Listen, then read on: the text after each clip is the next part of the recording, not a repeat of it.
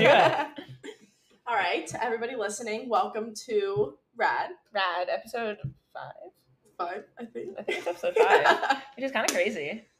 I feel like we say this every week, but we are very excited about our guest this week. Today is somebody who really inspires not only us, but the entire running community. You've definitely seen this mustached man running around the streets of New York with a camera and thought, how is he going so fast?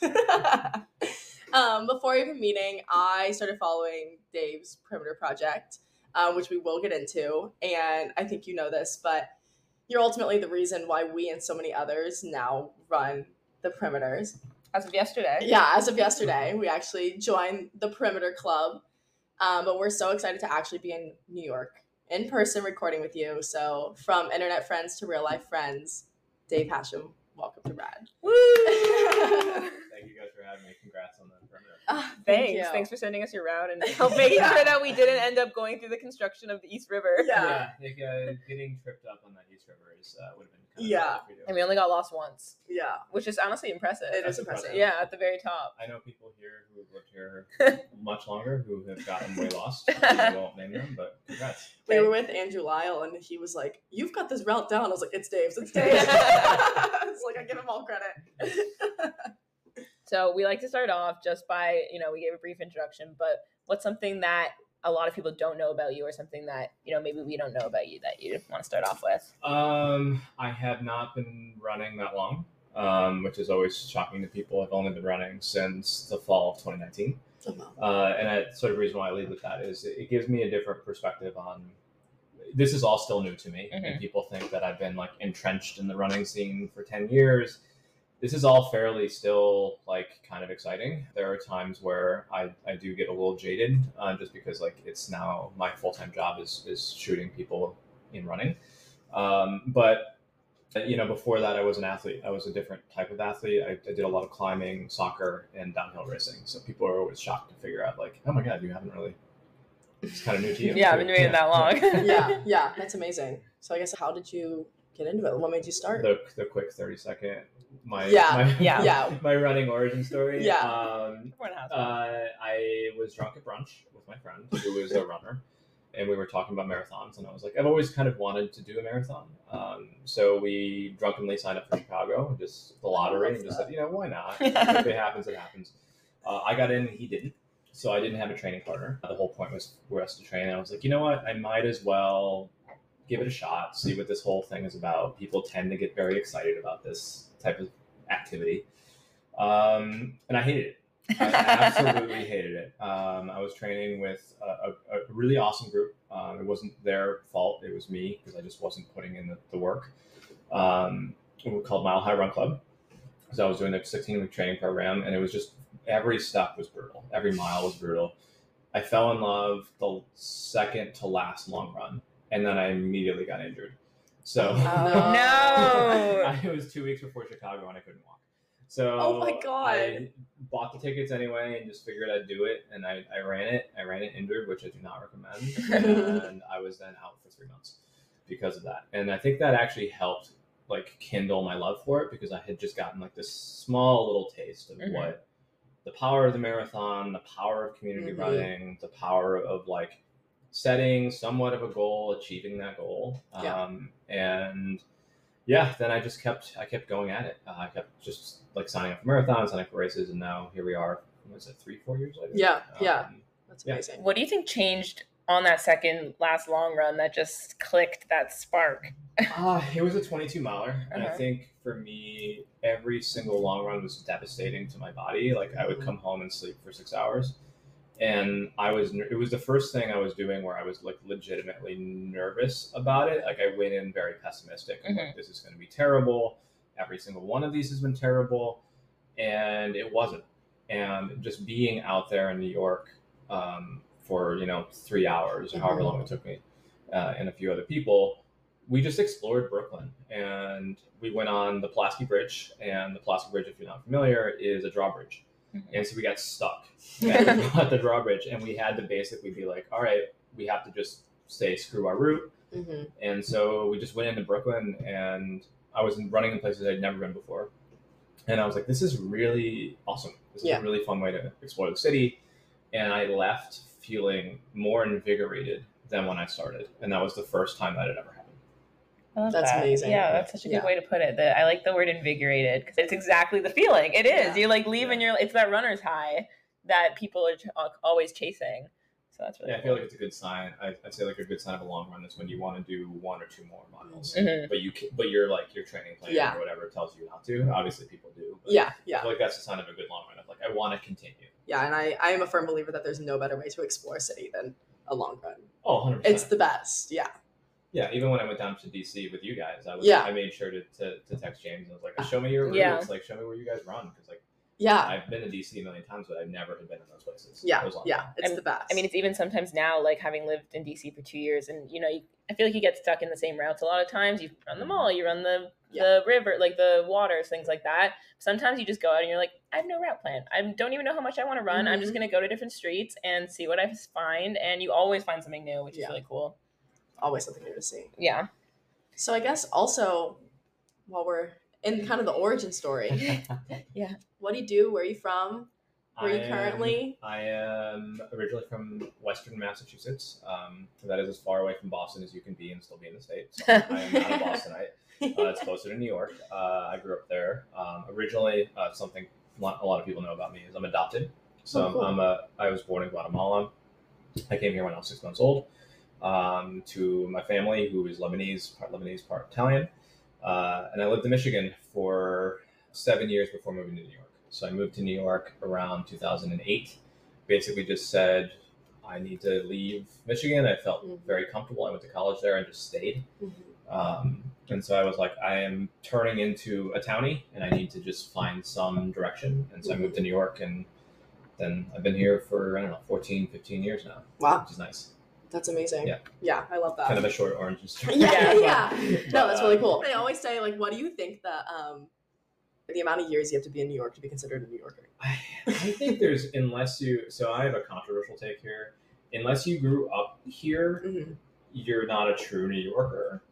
But you are a New Yorker, like, because there's like a sort of demarcation. Yeah. Mike Sace, who founded Bridge Runners, who's been here his entire life, raised family here. Still here. I associate him and his sort of class. He's old school New York. Yeah. It's weird for me to say like, I'm on par with Mike in terms of being like New York cred, but I think it's a 10 years is like typically what people say, but still it's hard for me to sort of say that. Yeah, no, I feel like that's very valid. It's like a little bit of imposter syndrome. yeah, because it still feels new. And I think like, the Perimeter Project made me realize how much of the city I didn't know already. Even though I thought I knew a ton. And I think, there's always more to explore. There's always people to meet. There's always things you didn't know about the city. Oh, yeah. And that's the beauty of it. Yeah.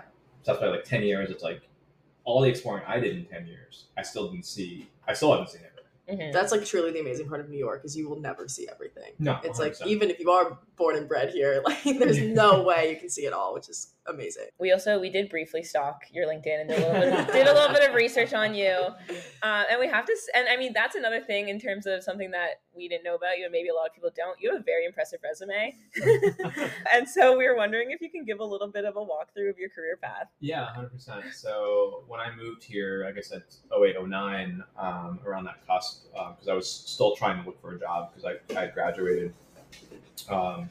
Graduated Michigan a little late, but I was class of 07. And I moved here during the first writer's strike in 08, when it was all about, oh my God, people are watching things on the internet. I'm dating myself here. But it was like, people are watching like video on demand. How do we compensate writers for this? Because there was just no structure.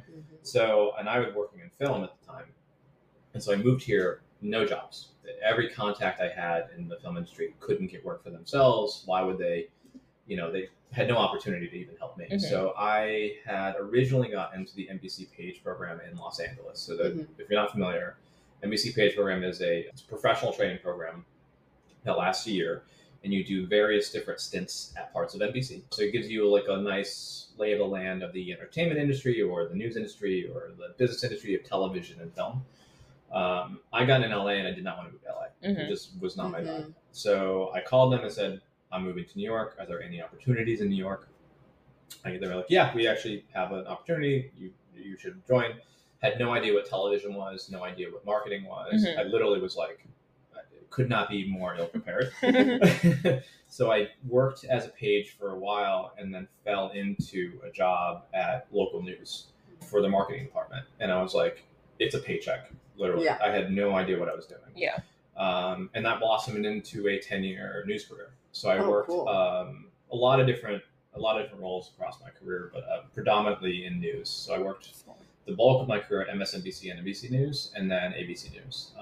So it's majority news and media marketing is my specialty, and I love the industry. But after a while, news just kind of drags on you. Mhm. So I went to TripAdvisor, The Skim, and then Bandit Running for a bit, and now I'm freelance. I did a whole career switch. And Yeah. I'm a freelance photographer. That's Yeah, so I'm cool. very excited to dive into that a Yeah. little bit, because I feel like even from being in news and marketing to then the shift to photography in general, like how did you get into photography? Was it a hobby? Was it something that you kind of just picked up randomly? Honestly, news, I took all my time. Mhm. So I didn't touch, originally I had gone to school for cinematography in Michigan. And when I came here, I expected to work on set. I couldn't afford a camera, Mhm. just couldn't buy one. I was like, I'll use my career to be creative. When I got into television, there's just no time. And I was on the business side of television, so I was not on the production side. But what it taught me in marketing for news, what you're trying to do is get people to either watch an episode of something, 2020, Good Morning America, World News Tonight, or download or take an action, like Mhm. download an app, go to a website. So I figured out how to very quickly merchandise a story. And I was working with the most talented storytellers in the industry. And that sort of influenced how I approach photography. I try to think about it as it's not just me taking photos, it's me trying to tell these individual runner stories across New York and, other parts of the United States. But I did not intend to become a photographer. I actually was a cinematographer and a shit photographer. I never was good.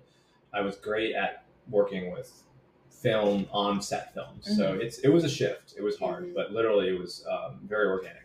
So it's really cool. Yeah, it was nothing that was planned. Let me just say that.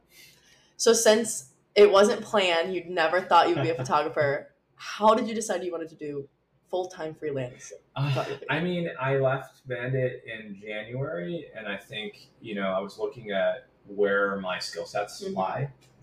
And it just, working in a marketing team just didn't excite me right now. It still doesn't excite me right now. And I was sort of looking at my skill set, and at this point, I've been taking photos for 2 years, and I was sort of like, I'd say shit or get off the pot moment, but it was, I need to either do this or I am not going to do this. Yeah. And when you are photographing people, I sort of take it with a grain of salt. I was like, hey, have you thought about doing this professionally? We like your photos. Like, do you want to? Is this how you make your own money? And it's sort of a compliment. But I always take it as like, oh, you're gassing me up. Like, get out of here, stop it. But I realized really quickly that I could do this full time, and I do like the freedom that it has. It's a grind. It's hard. It's not easy. And especially if you're making money off of your creativity, there's nobody else that can back you up. Like with the marketing team, you have an idea, you have a campaign, you have a team behind you. If it doesn't work out or it does work out, it's great. You celebrate as a team. But if it doesn't work out, you have people that can fall back on and absorb that. When it's only you, you have to put yourself out there 150% every single time you go out. And it's hard. It's not easy, but it's honestly been so fulfilling. And I feel like there is momentum that I'm seeing of the clients that I'm getting and the work that I'm doing. And I'm enjoying it. So I feel like you're one of the pioneers of like this runtography like movement that's especially going on in New York right now. And so how did you also decide that with going into photography, we're going to focus on running specifically? That's a good question.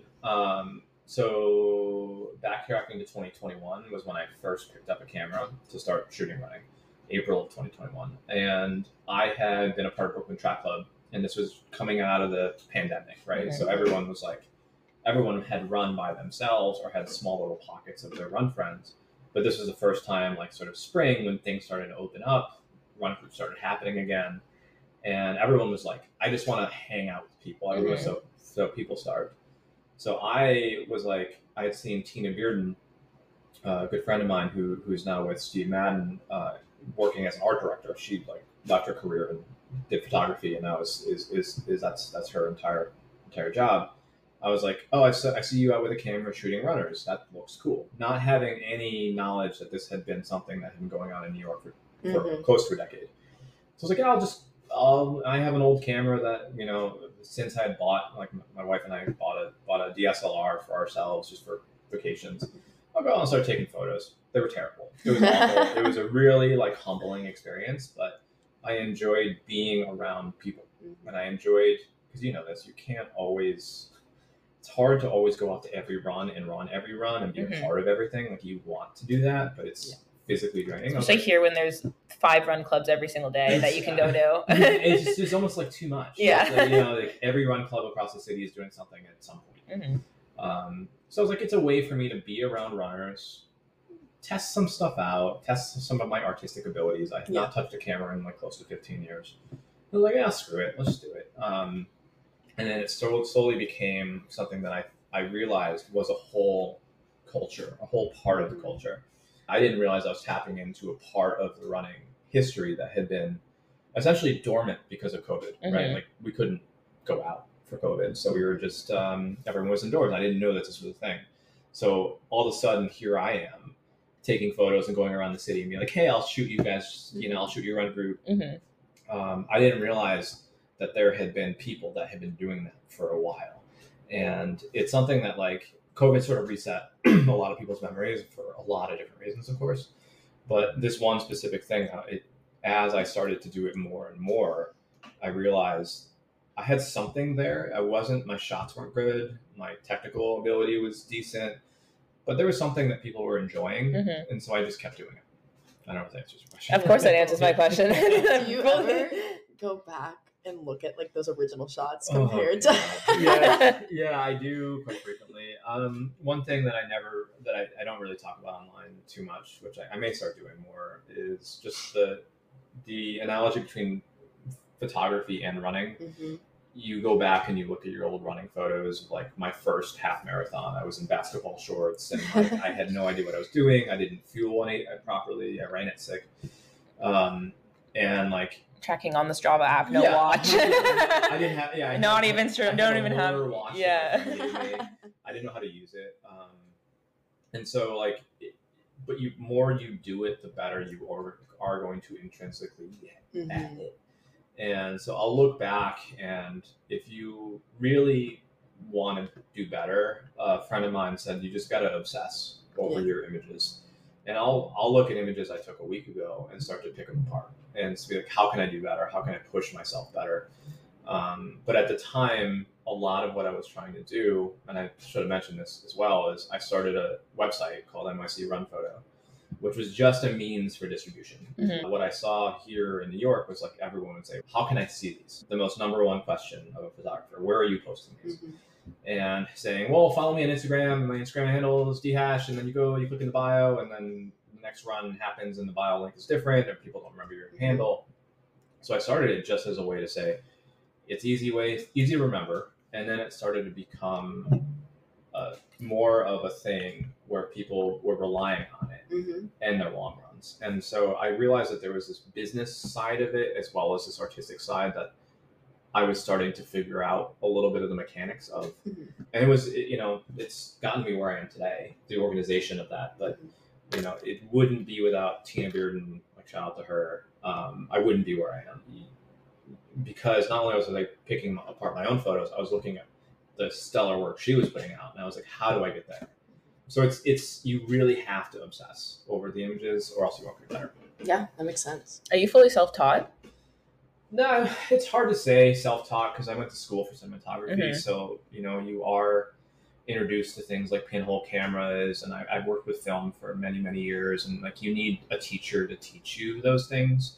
When it comes to running photography, I did all of it myself until I worked with Jason Suarez pretty closely, and I sort of was to him, he helped me level up in terms of asking him very critical questions on my critique an image, and he would say all these technical things of how I could make it better. And it was not about what I was capturing or how I was capturing it. It's just how can I technically get better and more proficient, or have I thought of these things? Mhm. I think you're always going to be self-taught because your style is intrinsic to you, but it requires a lot of different inputs. And I know people that don't like that.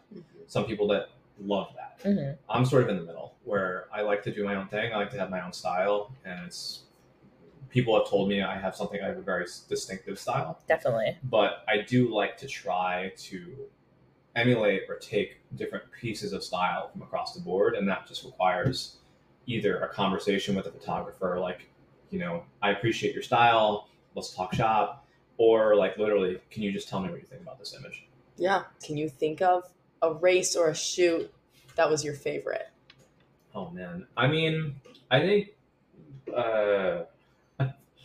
it's hard. I would say the turning point for me, the turning point shoot was an old man run club shoot. So this actually goes back to Jason Suarez. I'm talking a lot about him, but this was why I kept going. Like, I was in a little bit of a slump where I felt like the images I was doing weren't getting better. And this was 2021, late 2021. He was moving to LA. They had a run for him. And I was like, fuck it, I'll try one more time. And it's a high bar because like Jason's may or may not see these photos at some point. And so I knew I needed to do two things. I needed to turn them around as fast as I have ever turned them around, because they have a party afterwards, and I want them to be at the party looking at their phones, looking at the photos. And two, they need to be as compelling as anything I've ever put out. So I put my heart and soul into this run, and it sounds kind of strange because it's like, at the end of the day, these are all meaningless, right? It's like a run that's happening in New York and you're photographing it. The stakes are, for the universe, are fairly low.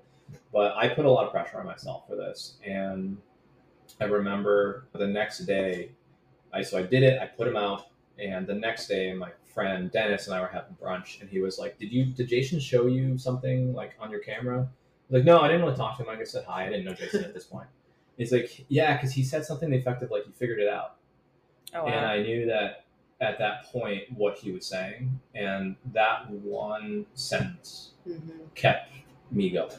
Because at that point, I was like, I had no idea where I wanted to take it. I didn't have a fresh perspective on anything. And I tried some things, and they worked out. And I look at those photos again, and it's still, like I said before, I cringe. Like, they're not that amazing, but I see what he was saying when he said that. Yeah, that's powerful. That's really cool. Yeah, that was cool.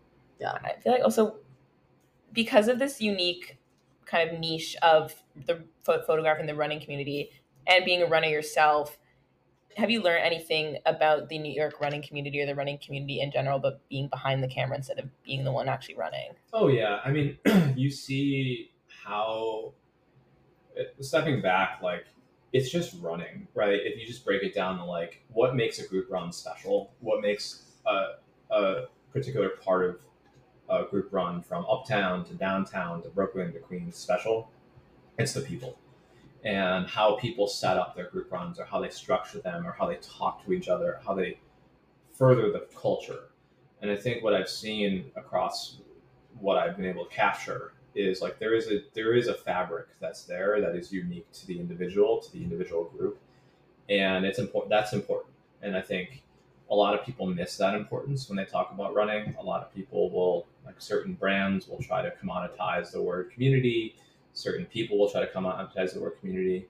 It's an amorphous concept, but I think when you're out there and you're talking to these runners and these people who dedicate most of their free time to this, that no one's getting paid.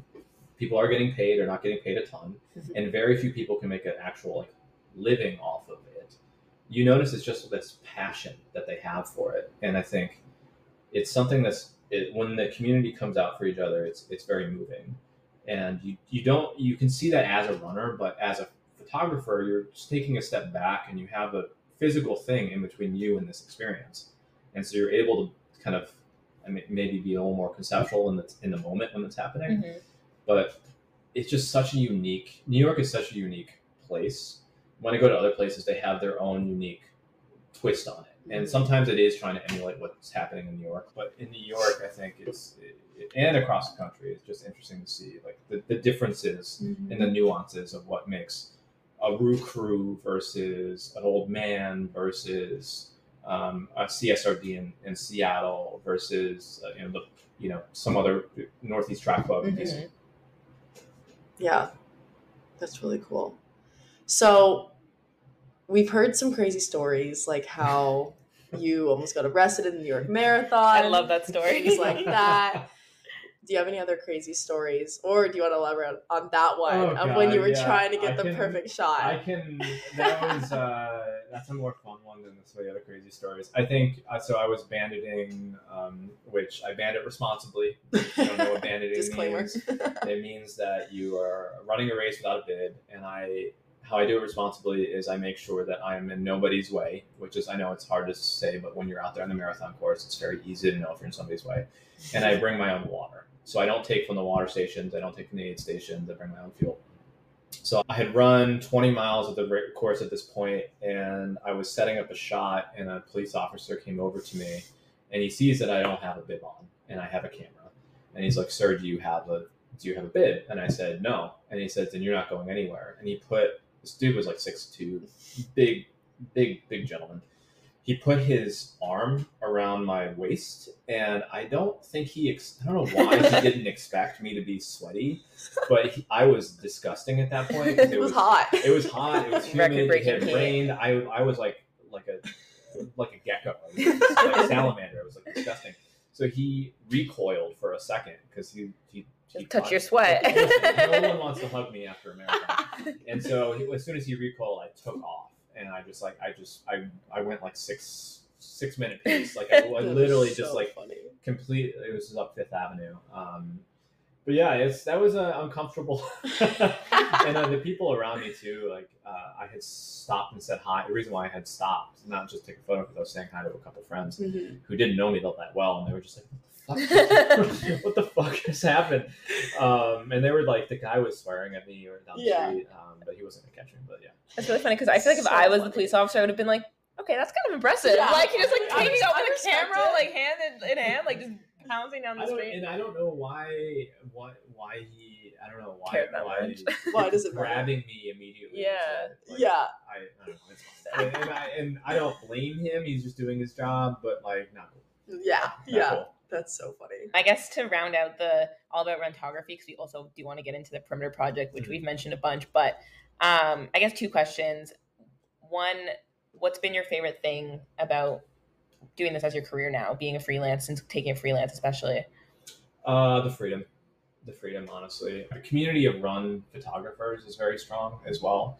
There's a lot of people that talk to each other and help each other out with like anything from skills to clients to referrals, and like talking to someone like Keith Montero or Keith Morrison, who've been doing freelance for their entire career or most of their career.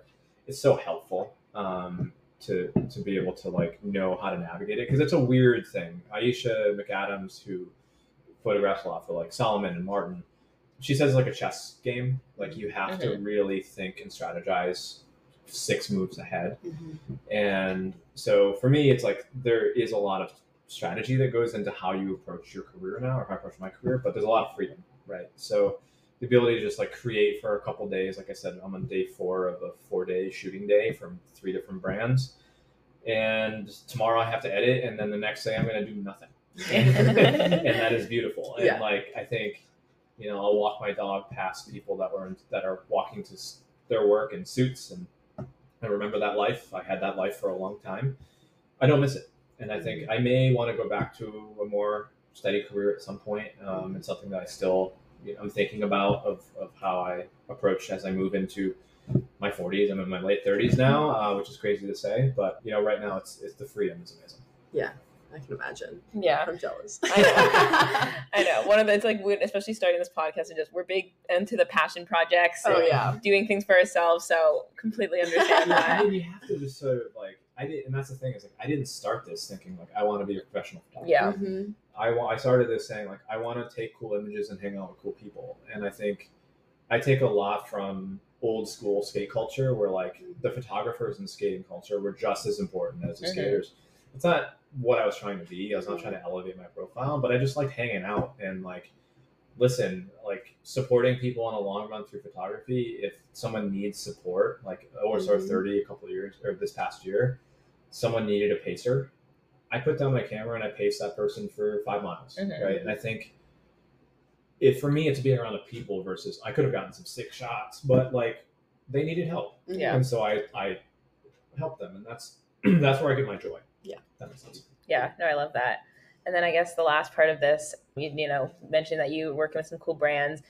Any exciting projects coming up, or like bucket list brands or events that you want to work with? Oh man, some I can't tell you about. That's fair.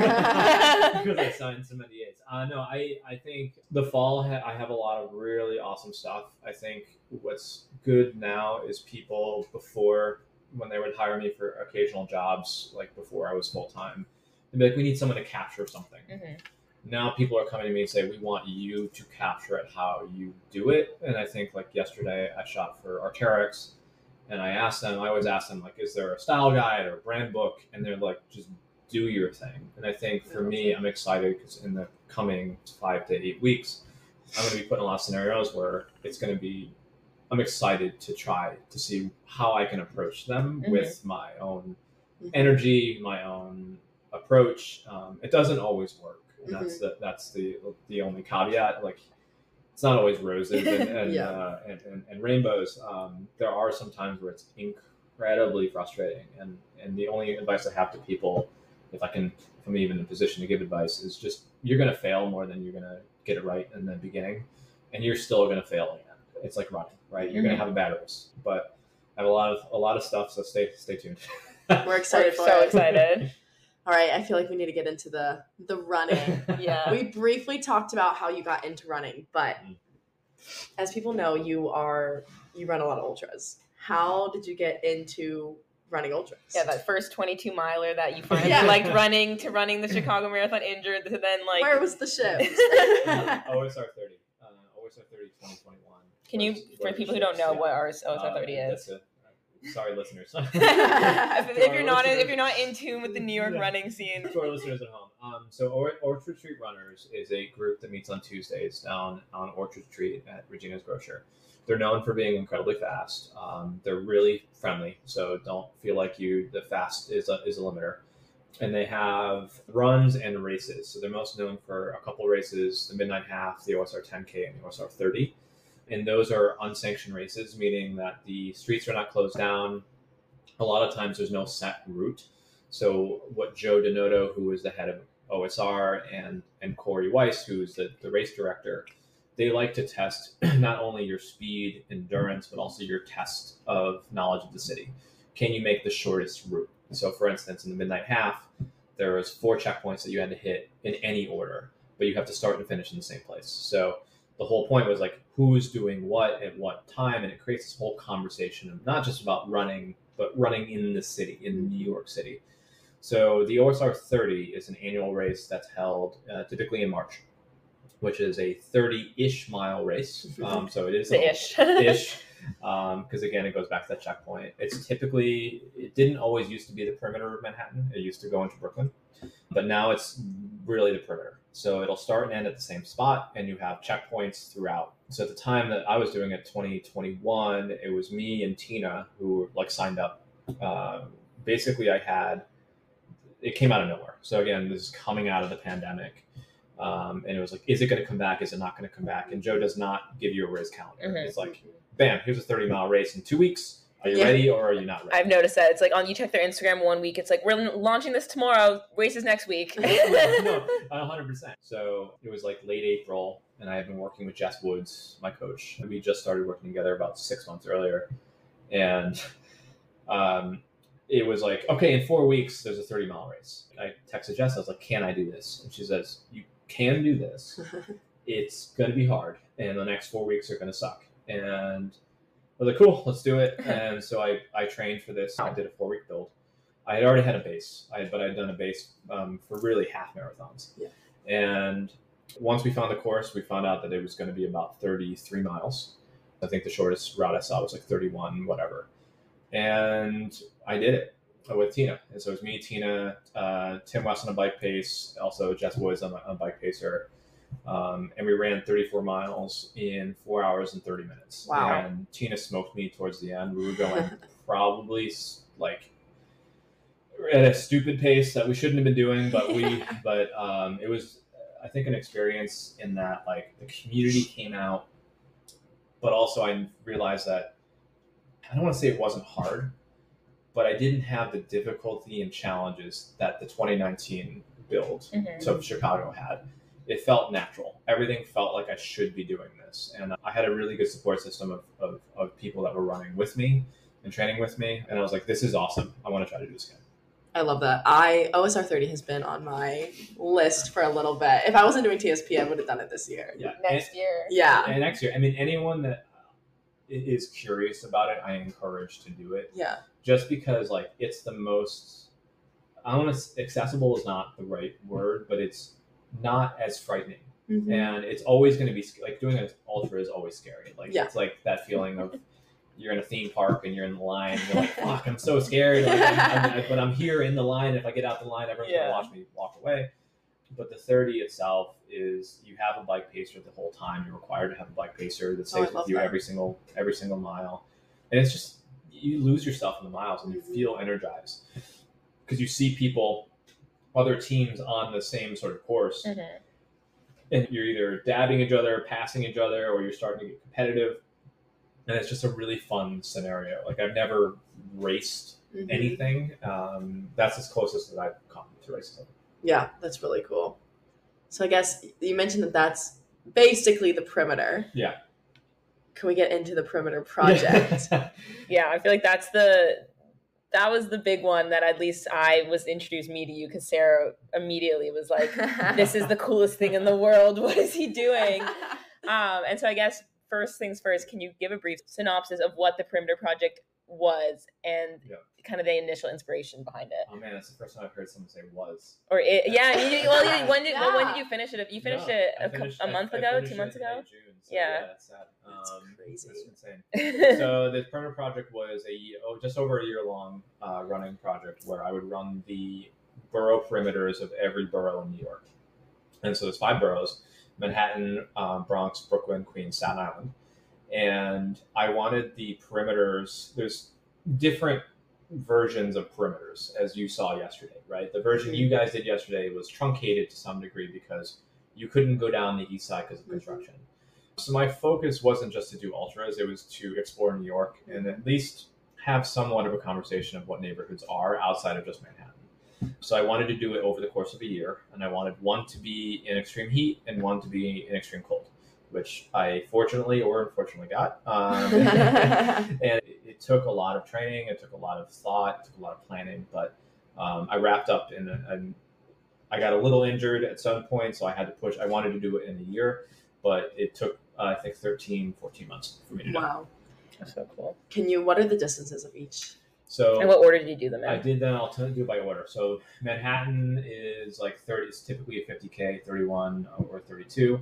I did the Brooklyn next, which was 50, the Bronx, which was 50, Staten Island was 44, and Queens was 70.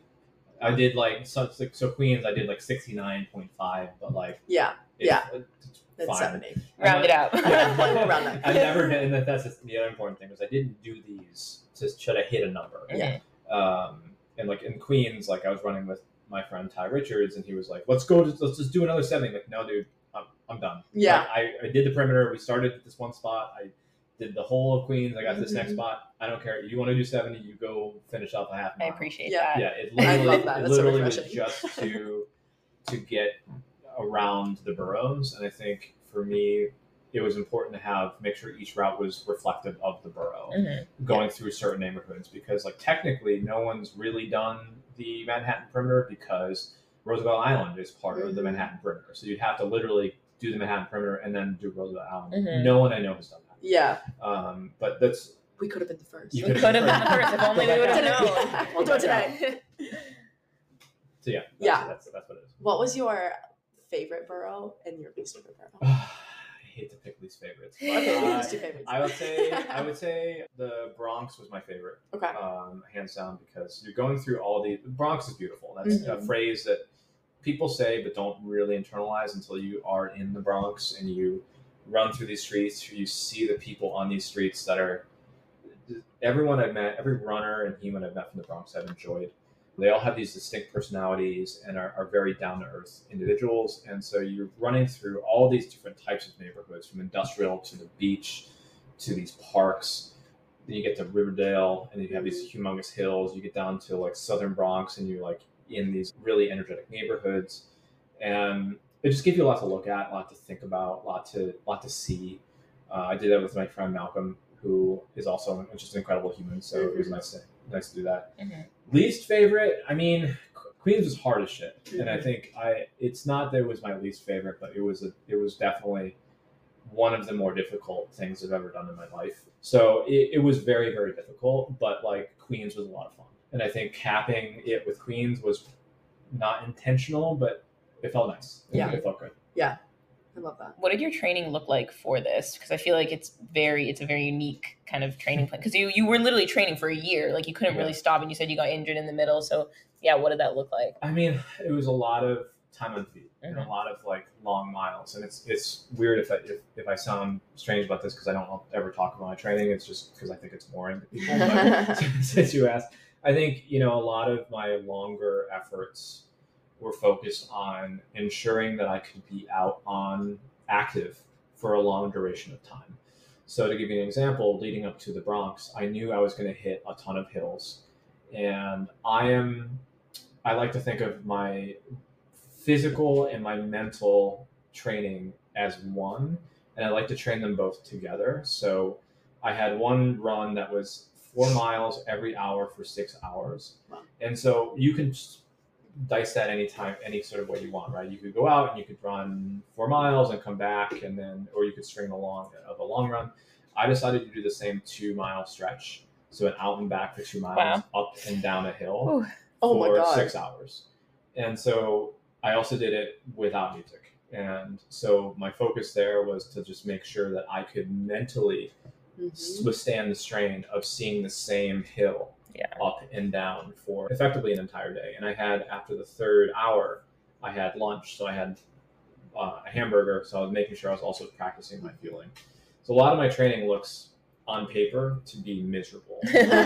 So for like Staten Island, I knew it was very flat. I wanted to hit more hills because I wanted to be able to sustain myself across flat ground. So I did 16 miles on the Williamsburg Bridge. And that's one of those things where like, I know there was a marathon there. I was so mad that I wasn't able to run that. But those are the types of things that I do, which are, to somebody else overhearing, it's like, why would you ever do that? But for me, it's when I'm on these efforts, I key into that mental bank, and I'm able to be like, listen, I've done the most boring runs in the world, and I can hang with this, right? And I think those are the things, like during miles 35 to 41 are always my issues. Like something always happens. I lose some mental steam, but I pick it back up because I'm trying my best to key into that bank. Yeah, I feel like it's even a mental feat to come up with those workouts. To be like, I'm going to do this. Jess Woods knows how to get weird. She's always like, let's get weird. I love that. And it's always a fun day. Yeah, that's amazing. So what is something that, I mean, I feel like it's really tough to pick. So we'll maybe say top 3, but something that you learned in this experience that you feel like you've carried on since. I would say there's a confidence that goes along with some of these things, and I generally don't view myself as a good runner. I don't know what that means. People say you're a good runner. That to me doesn't mean anything. Like what compared to whom? Compared to what? But I do now have a stronger vision of what my skill set entails and what I'm able to do. And now I'm looking at trying to do these faster, trying to do longer distances.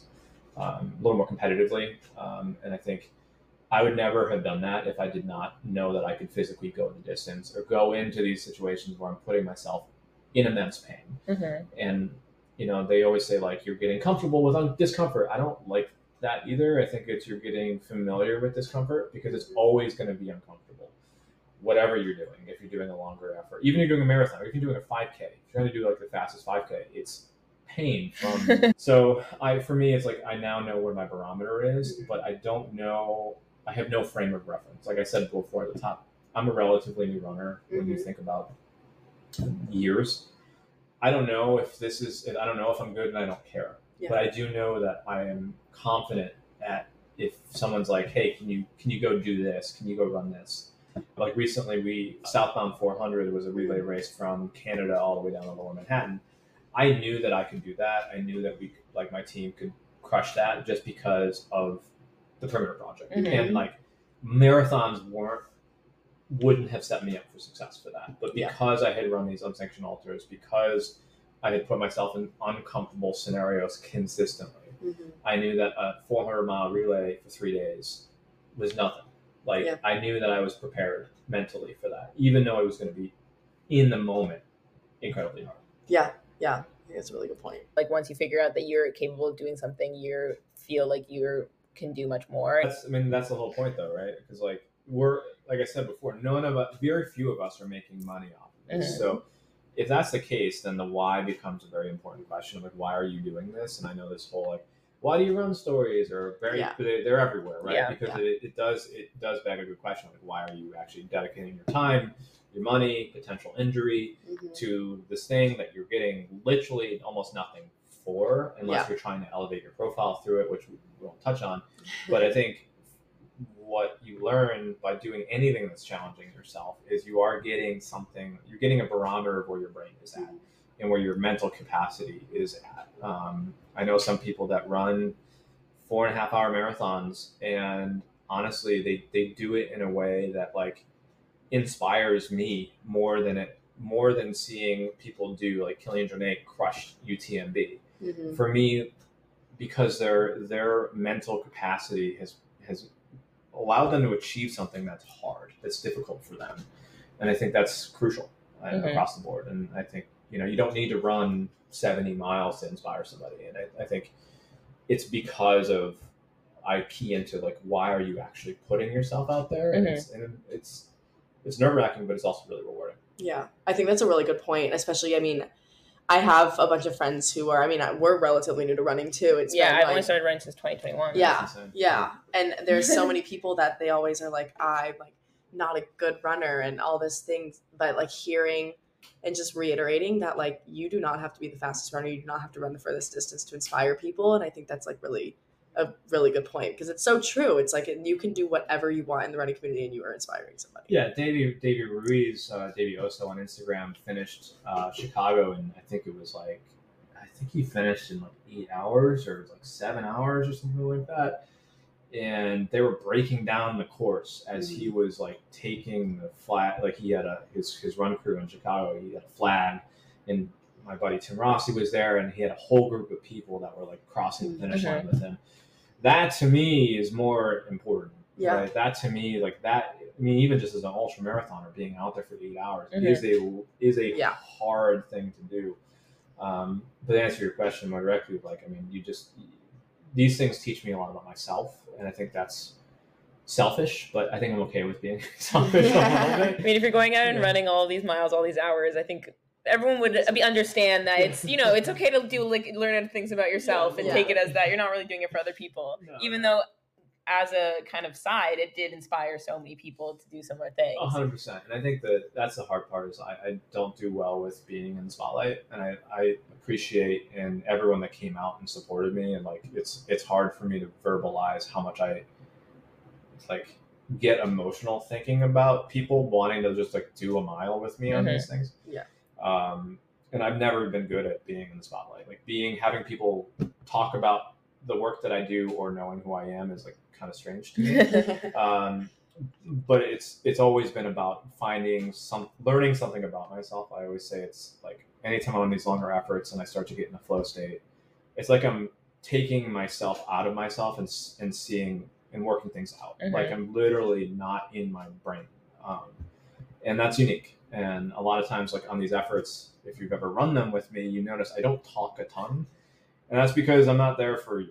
Right? I know you're there for me, but mentally I'm trying to think about different things. I think that's that best type of company is the ones that know exactly your guys are on the same wavelength, where it's like, what the other person needs and you can understand that and appreciate it and respect it and not force anything additional to that. It's like, sometimes you just need to run in silence for 10 miles and that's totally fine. Yeah, you can't. I was on a friend of mine was doing it. I won't reveal too much because then it'll be very explicit of who we're talking about. But she was on an ultra effort and someone came up and was pacing with her. and they started complaining about the weather and about the mileage. And jail. Yeah, and I was like, I would have lost it. You need to, if you, and that's the thing is, to your point, having friends that can read the room and be like, okay, this person's doing a long effort, and I've been here for 30 seconds and I'm complaining about the heat. Yeah. They're going to be out here for the rest of the day. Yeah, it's get out of my face. You're there, absolutely not. Literally run away. Yeah. Literally run away.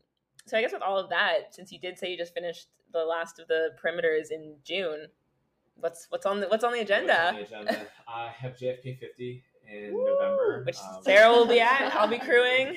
I'm looking to see how fast I can do that. Is this your first sanctioned ultra? Ish, yes. I would say I had done a couple trail marathons prior, which I'll not equate to an ultra, but it's it's a longer effort on the trail. And then I'm trying to think about what I do next. I think creatively. I think people are asking me, and I sort of after. I didn't even know what I was going to do after I finished the 70. I couldn't see past that mentally because I actually ran it a little bit injured as well. I was having some hip issues leading into that. So I started that day not knowing I could finish, if I was going to finish or my body was going to finish. So for me now, I'm sort of in this weird honeymoon phase where I finished the thing I've been working on for a year, and now I'm okay with having no plans. But I do want to see if I can do some more formal things, and that's just to see where I'm at, honestly, because like I said, I have no frame of reference of where my skills are in the universe of ultra individuals.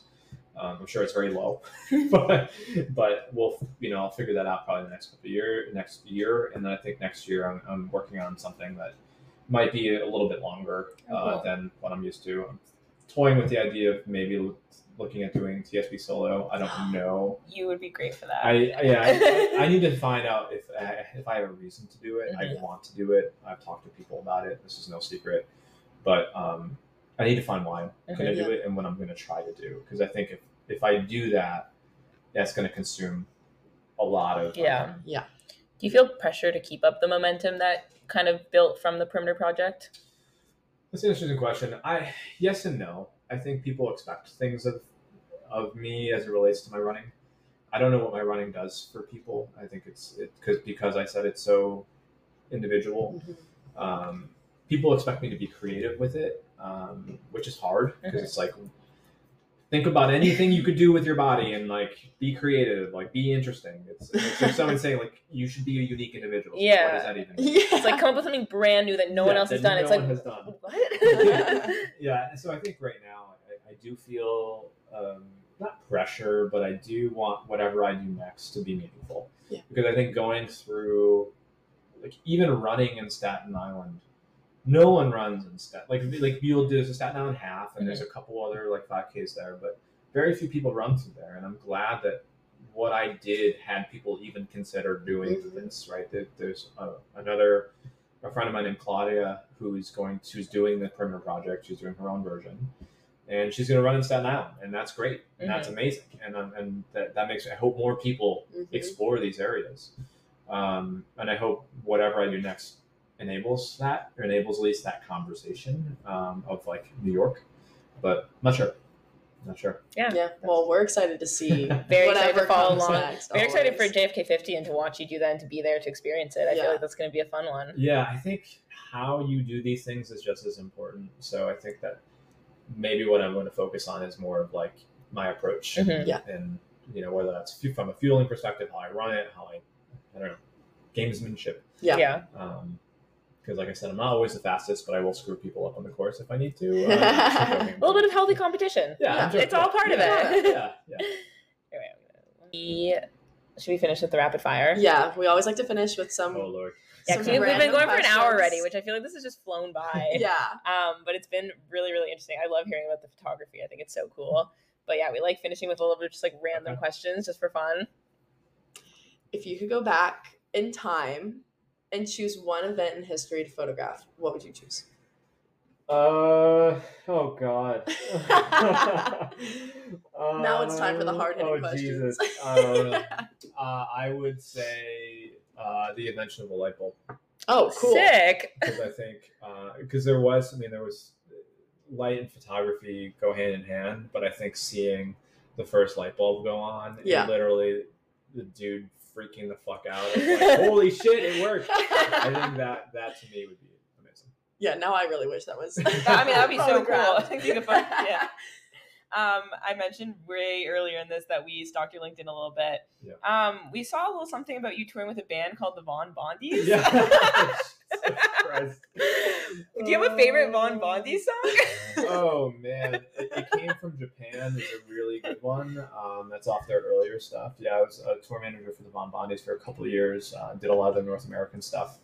They're a band. If you're not familiar with them, they did. They're most famous for a Dennis Leary show. Had their song "Come On, Come On" as the intro to that, but. It came from Japan. It's a really solid song. Okay, we're gonna have to listen. Yeah, we'll have to. We will play it Very in the Detroit garage. So you've been in New York for a while. What is your favorite restaurant, bakery, and bar? And you can include Brooklyn since you said you lived in Brooklyn for a little bit. Things that are still open, or things that have closed down.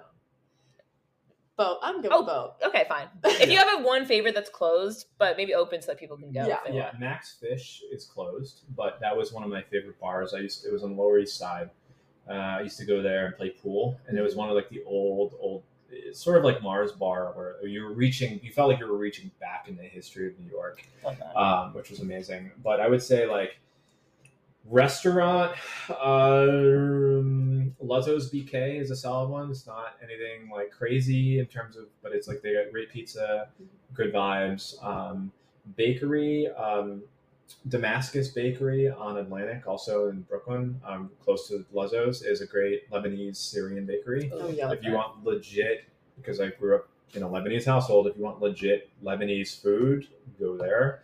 And bar currently that's open as is, as I'm sure we all know, is the Runner Bar in New York. Ben Pratt is a friend of mine, solid dude, just such a good spot. Yeah, they do Monday night runs, right? They do Monday night runs. They're doing a run right now. They do Sunday runs. They're doing a run today for a charity to raise awareness, and like they just do a lot of amazing stuff. And their beer is great. Their food is good.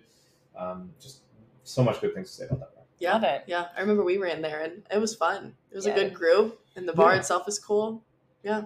I mean, it's a run out of a bar. Yeah. What else can you want? It's like literally the perfect. Yeah, exactly. It's also, like conversational pace. Everyone's got the memo. Like no one tries to go out too fast. There's no egos. It's awesome spot. Yeah, I love that. How much would someone have to pay you to shave your mustache? Oh man, I for Staten Island, like 3 weeks before, I was like, I might as well just try a new barber because my barber was down in Brooklyn, and I'm rubbing my eyes for those who can't see.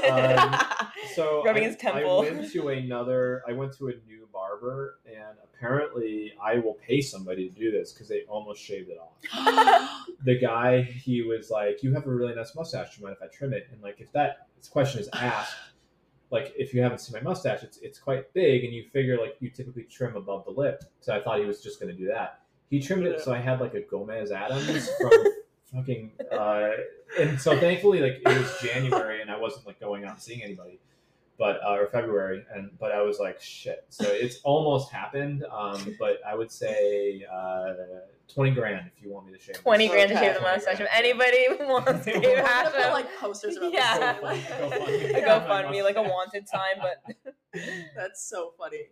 All right, what would you say is your spirit animal?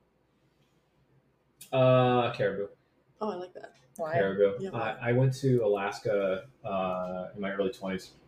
In August, and so it was like really like sort of felt like fall weather, like mid-October weather, but in summer in Alaska, and we were on this it wasn't like a bus, but it was like a camper van, and caribou they're frequently, you can see them, but this guy was saying like they haven't really been out this season, and then we see in this distance like literally the mist clears and there's this mystical caribou, and it's just gorgeous looking animal, right?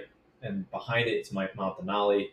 And I was like, this thing is so fucking majestic. And like, whatever I can do to emulate that, that's what I want to be. And that's like, I've taken that image with me across many years. just because it just didn't seem real. It literally was like, this is out of a movie. This is not my real life. And so I always like to emulate things that I think are above me or are out of reach for me, because that gives me something to shoot for. And so that's why caribou. I love that. Yeah, that's a great answer. Yeah. And then our last question that we ask everybody is, what's a motto that you live by? It's actually funny that this is my motto. What I say is like, take it at half speed. Take life at half speed. And this is from when I worked at Saturday Night Live, where you're working in a very crazy environment, because I was on set SNL for half a season. And it's just such an insane operation. You need to have everything, every T crossed, I dotted, like there can be no mistakes. And I found myself making some mistakes because I was trying to rush things. And what I learned is, if I slow my speech, if I slow my brain just halfway down in those intense moments, you're going to be going normal pace. Like, you're going to be going normally, but what you're going to be doing is having more attention to detail, more intention to yourself. And people will listen to you more if you literally just calm yourself down. So I always, that's how I approach my work. That's how I approach my life, my relationships, is I try to make sure I have that intention built in, that time that it takes to have that intention built in. Because if you don't, you're going to be reaching for stuff and you're going to be making mistakes. And sometimes those mistakes can't be taken back, especially if it's in, relationship territory or friendship territory. So, I just try to slow things down and just enjoy it. Yeah. I love that. Yeah. Well, Dave, thanks so much for being here. Thank you for having Always me. a pleasure. This was so much fun, and we're happy we finally got to do this in person. Yay. Yeah. Hooray for IRL. I know. Yeah. Internet friends to real friends. We love it. We love it so much.